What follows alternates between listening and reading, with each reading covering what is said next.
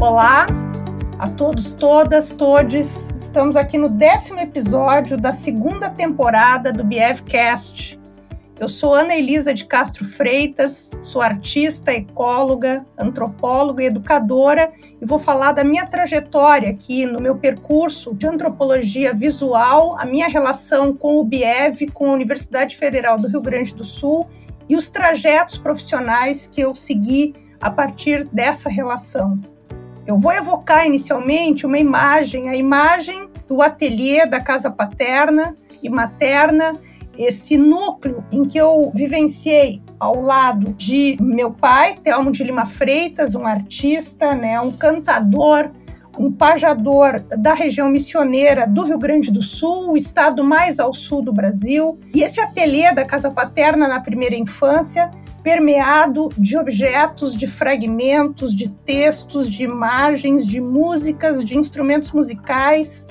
E ali eu encontrava, então, com santos, cantos, processos em abertos, pedaços, traços, couro, madeira, tinta, cola, ferramentas e sonhos anotados em pedaços de papel.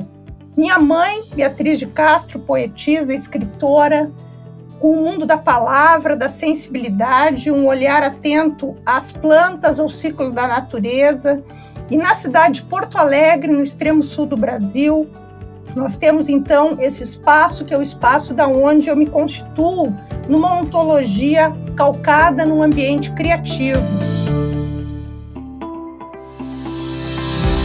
Isso é muito importante na minha trajetória. Acho que é importante a gente pensar as trajetórias, os caminhos que seguimos a partir dessas intimações primevas, dessas imagens oníricas que habitam o nosso terreno mais profundo. E é daqui que eu vou falar para vocês, então, do caminho que eu segui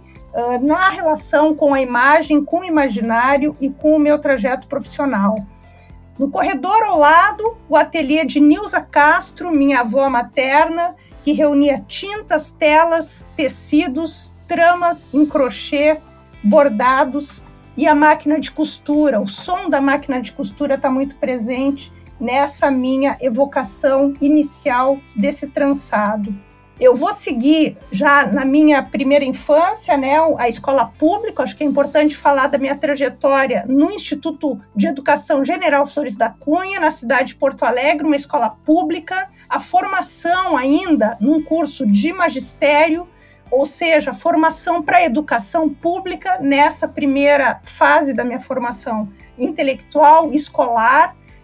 bebendo junto com essa evocação da casa paterna, materna e dos meus avós na cidade de Porto Alegre. O Parque da Redenção, o Parque Farroupilha, as árvores, o trançado dessa cidade, muito presente nas minhas evocações nessa primeira vida escolar, o trajeto da casa à escola, o percurso nas ruas da cidade, a cidade de Porto Alegre nos anos da década de 1980 do século XX. O ingresso na universidade a partir do curso de Biologia, licenciatura em Ciências Biológicas, o encontro com as paisagens da planície costeira do Rio Grande do Sul, os projetos focalizando lagoas costeiras, lagoas em Rosário, que se conectam umas às outras por um sistema de canal extraordinário, numa região marcada pelo vento, pela areia e pelas dunas, pelas lagoas entrecortadas. Essa foi a paisagem em que eu consolidei aí o meu início de uma trajetória acadêmica, cursando ciências ambientais, cursando biologia, depois se desdobrando num mestrado na ecologia na Universidade Federal do Rio Grande do Sul. Nessa oportunidade do mestrado, vai se fazer a minha primeira conexão com o BIEV, com o Navisual, a partir de uma disciplina ofertada pela Cornélia Eckert, que depois viria a ser minha orientadora no doutorado em Antropologia Social na URGS, que era ofertada para estudantes das ciências ambientais. Era, então, uma abertura que a Chica tinha para pensar a questão ambiental e a questão humana nesse entrelaçamento do socioambiental. Ali eu cursei com Chica, em 1997, a disciplina de Sociedade e Meio Ambiente, onde eu pude, tive aí a oportunidade de produzir um olhar para aquela região que eu vinha me debruçando já no mestrado em Ecologia da URGS, mas a partir de uma perspectiva socioambiental. E eu vou encontrar no lixo, nos aterros a céu aberto, nos lixões, nos sistemas costeiros do Rio Grande do Sul, na margem dessas lagoas, um tema estético, poético, visual e crítico para pensar o meu trabalho de conclusão nessa disciplina com a Chica, em que eu vou produzir um vídeo, um audiovisual poético, com texto, com música, uma colagem, trazendo essa questão dos lixos e que depois se desdobrou numa composição musical também, que fez parte do pacote de encerramento dessa disciplina. A minha conexão com a Chica vai ter duração a partir de outros episódios que marcam essa minha trajetória acadêmica aí na pós-graduação da Universidade Federal do Rio Grande do Sul. É um momento em que nós tínhamos um Brasil desafiado pelo paradigma da democratização. Nós saímos de uma ditadura militar, nós saímos de um período de censura, e a minha juventude, a minha geração de juventude naqueles anos 90, vivia o desafio de democratizar a universidade. Eu tive a oportunidade de participar do movimento de pós-graduandos da URGS, da APG-URGS, da NPG, discutindo em escala nacional esse movimento e os desafios da pesquisa nas universidades públicas brasileiras. Nesse momento, eu me deparo com uma cidade que também se via desafiada pelos fluxos sociais, políticos, culturais desse desabrochado um período de ventos democráticos. E nós temos, naquela Porto Alegre do final do século XX, a presença de coletivos indígenas que se desdobravam das terras, das aldeias, dos aldeamentos, em que foram, de certa forma, confinados no período ditatorial, a partir de políticas de redução territorial que incidiram sobre os povos indígenas no Brasil e que se aprofundaram no período da ditadura militar brasileira. Nós tínhamos esses sujeitos vazando, extravasando para além dos limites ordenados e buscando territórios ancestrais. Esse é um fenômeno que vai se ver não apenas no sul do Brasil, mas no Brasil como um todo e na América Latina, a emergência dos movimentos indígenas, a emergência das territorialidades ameríndias, repovoando uma América que havia sido brutalmente reordenada pelos processos coloniais. E em Porto Alegre, nós temos uma micropolítica desse contexto americano a partir da reivindicação de coletivos caingangue, um povo G-meridional que se debruçava, então, nessas paisagens, reconhecendo nos morros, nas matas e no território da bacia do Lago Guaíba, territórios ancestrais. Isso vinha, essa narrativa dos povos indígenas naquele momento, na cidade de Porto Alegre, vinha um pouco no contraponto de outras narrativas que disputavam esse espaço de enunciação. Então, a busca de reordenamento dessas populações, o questionamento da legitimidade da sua presença na cidade, isso tudo me atravessava naquele momento, na URGS,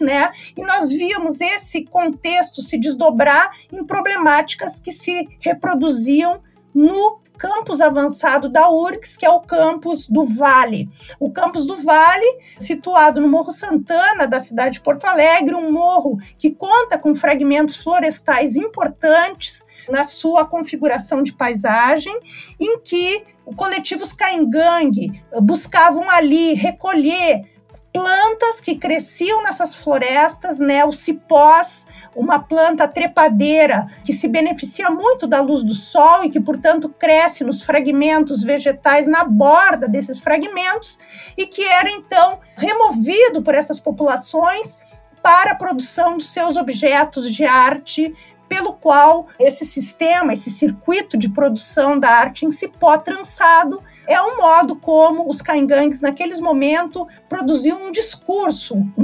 ambiental, um discurso cultural e ambiental de se colocar na cena de Porto Alegre a partir da arte.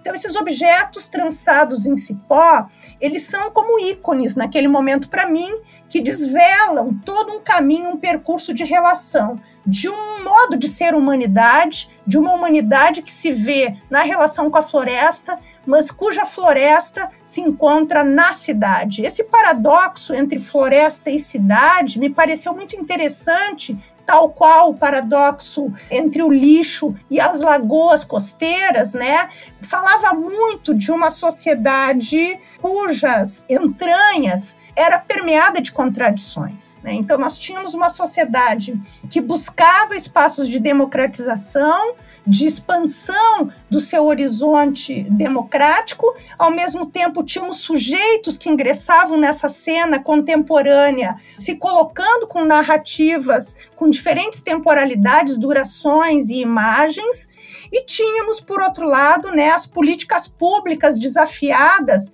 a traduzir, né, a acompanhar, de certa forma, reconhecer essas presenças. E temos, no campus do Vale da Urgs, o atravessamento, então, de uma universidade pública, projetos de expansão urbana e de gentrificação de uma cidade que cresce, que se espalha por sobre os morros e as florestas, e povos coletivos indígenas que disputam esse lugar, que repovoam essas florestas de vida humana, humanizando essas florestas, culturalizando essa conversa com as plantas, se deixando levar também pelos cipós dessa profunda narrativa ambiental e devolvendo o processo de todo esse caldo na forma de arte para as feiras e ruas da cidade.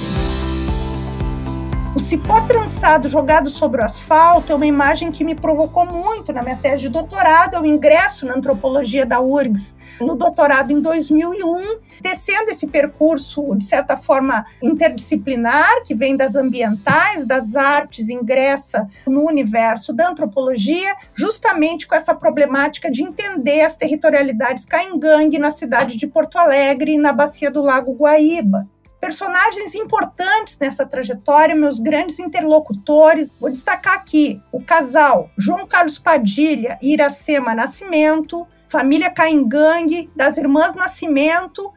Vou destacar Zílio Yagtug Salvador e Nilda Nascimento, como casais muito importantes na formação, na orientação conjunta desse trabalho. Eu sou orientanda no doutorado da Chica, portanto, Navisual é meu espaço de reflexão, e no Navisual eu vou reencontrar um debate que evoca também alguns livros que eu já encontrava na minha biblioteca do campo da história ambiental, das ciências ambientais, como Gaston Bachelard, especialmente A Água e os Sonhos, é um livro que está na minha cabeceira desde 1991, portanto, antes da minha trajetória na antropologia, que eu reencontro na biblioteca da Chica, nas aulas da Cornélia Ecker, na discussão no Navisual, todo esse imaginário, a força da imaginação da matéria bachelardiana.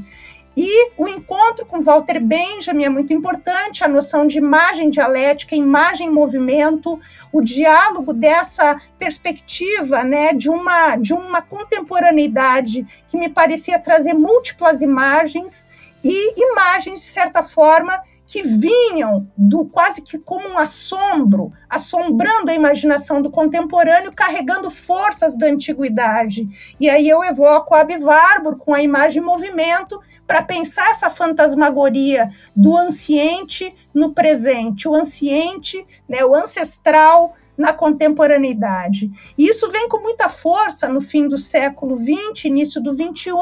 e isso atravessa muito as agendas de pesquisa na universidade brasileira. Concluindo o doutorado em antropologia social na URGS, né, eu ingresso na Prefeitura Municipal de Porto Alegre para colaborar na implementação de políticas públicas para povos indígenas no contexto urbano. Essa trajetória envolve o que a gente reflete um pouco, que é essa antropologia na prática, os desafios de uma prática antropológica num contexto de democratização brasileira. E isso vai atravessar não apenas as esferas municipais, com a presença indígena em Porto Alegre, e a minha atuação aí no núcleo de política pública para povos indígenas fala um pouco desse momento, mas depois se desdobra no ingresso na Universidade Federal do Paraná, em 2008, a partir de um concurso, em que eu passo, então, a me debruçar num contato com essa universidade que também se expande. Nós estamos diante de um momento da expansão da universidade pública brasileira, que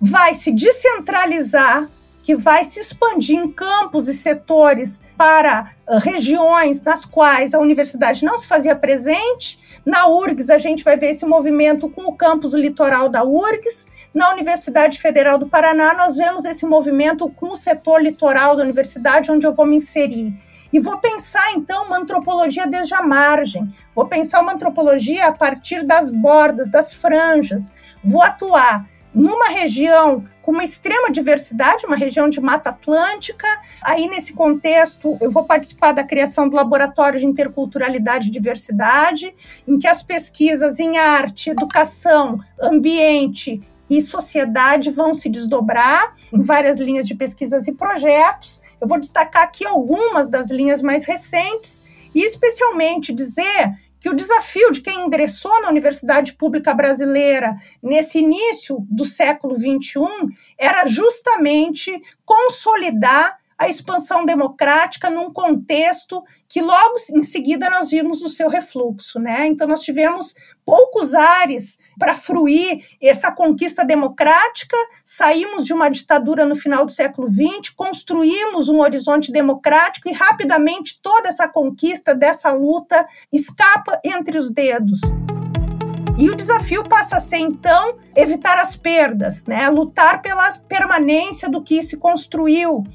E nós temos hoje uma universidade pública no Brasil extremamente complexa, nós temos sujeitos da diversidade nessa universidade, uma universidade atravessada por vários sujeitos e identidades sociais, inclusive os povos indígenas. Então, eu vou atuar de forma muito premente na formação da juventude indígena brasileira na Universidade Federal do Paraná. Aí eu vou coordenar um grupo de pesquisa, que é o grupo PET, né, do Programa de Educação Tutorial, formando várias gerações já de jovens indígenas de vários povos e regiões do Brasil no ensino superior. E essa trajetória, então, me traz aí outros caminhos que no ensino, na pesquisa e na extensão se desdobram em alguns projetos. Eu vou citar aqui como um projeto estruturante da minha atuação contemporânea, o projeto Cerâmica, Magia, Técnica, Arte Política, em que eu evoco Walter Benjamin exatamente para discutir essas imagens, essas matérias da Terra, e no caso aqui, refletindo sobre a Terra enquanto matéria da imaginação e como potência de recriação de um mundo que se precisa remoldar, que se precisa garantir que não se esfarele no caminho dos retrocessos. Então, nós temos dedicado a rodas, a cirandas de aprendizagem, em que se compartilham saberes em torno da modelagem do barro, e nessas rodas de política, de debate, né, e de arte, nós refazemos os nossos horizontes de futuro.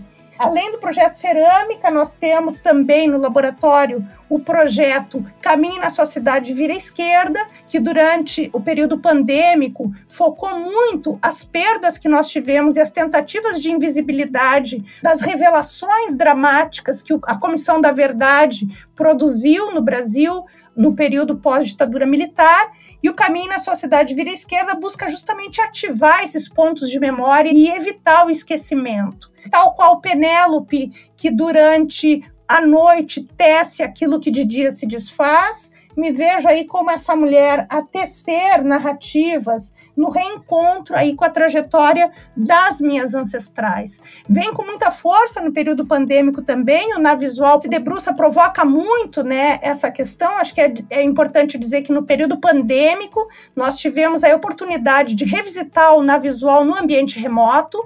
Essa possibilidade de tecer encontros no período pandêmico, apesar das distâncias físicas, eu acho que recria esses ambientes com potencialidades que nós ainda não temos clareza do horizonte para onde isso vai nos levar. Mas eu destaco aqui a iniciativa do Navisual com o número 6 do volume, né, de 2020 da Etnografias do Confinamento, com a revista Fotocronografias, em que eu faço um ensaio em busca dos olhos das minhas avós, essas reminiscências crepitantes, as urdiduras do esquecimento, e como é importante, talvez, colocar essa agenda de não esquecer, né, e essa agenda de permanecer lembrando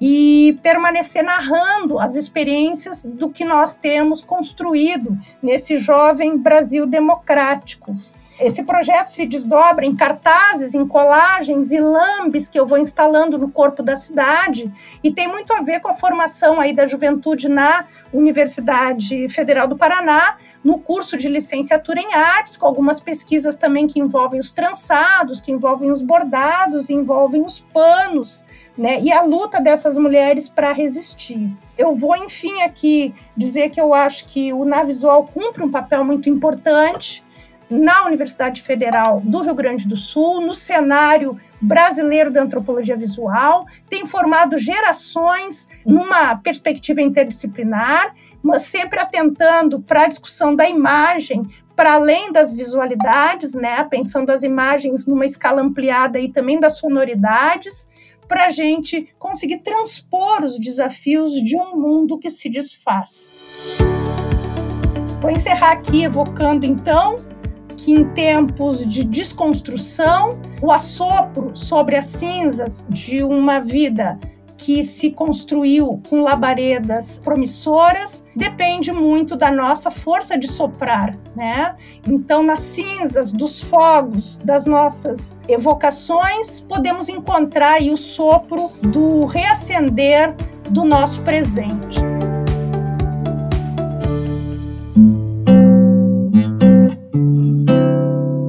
A chama é, o fósforo será,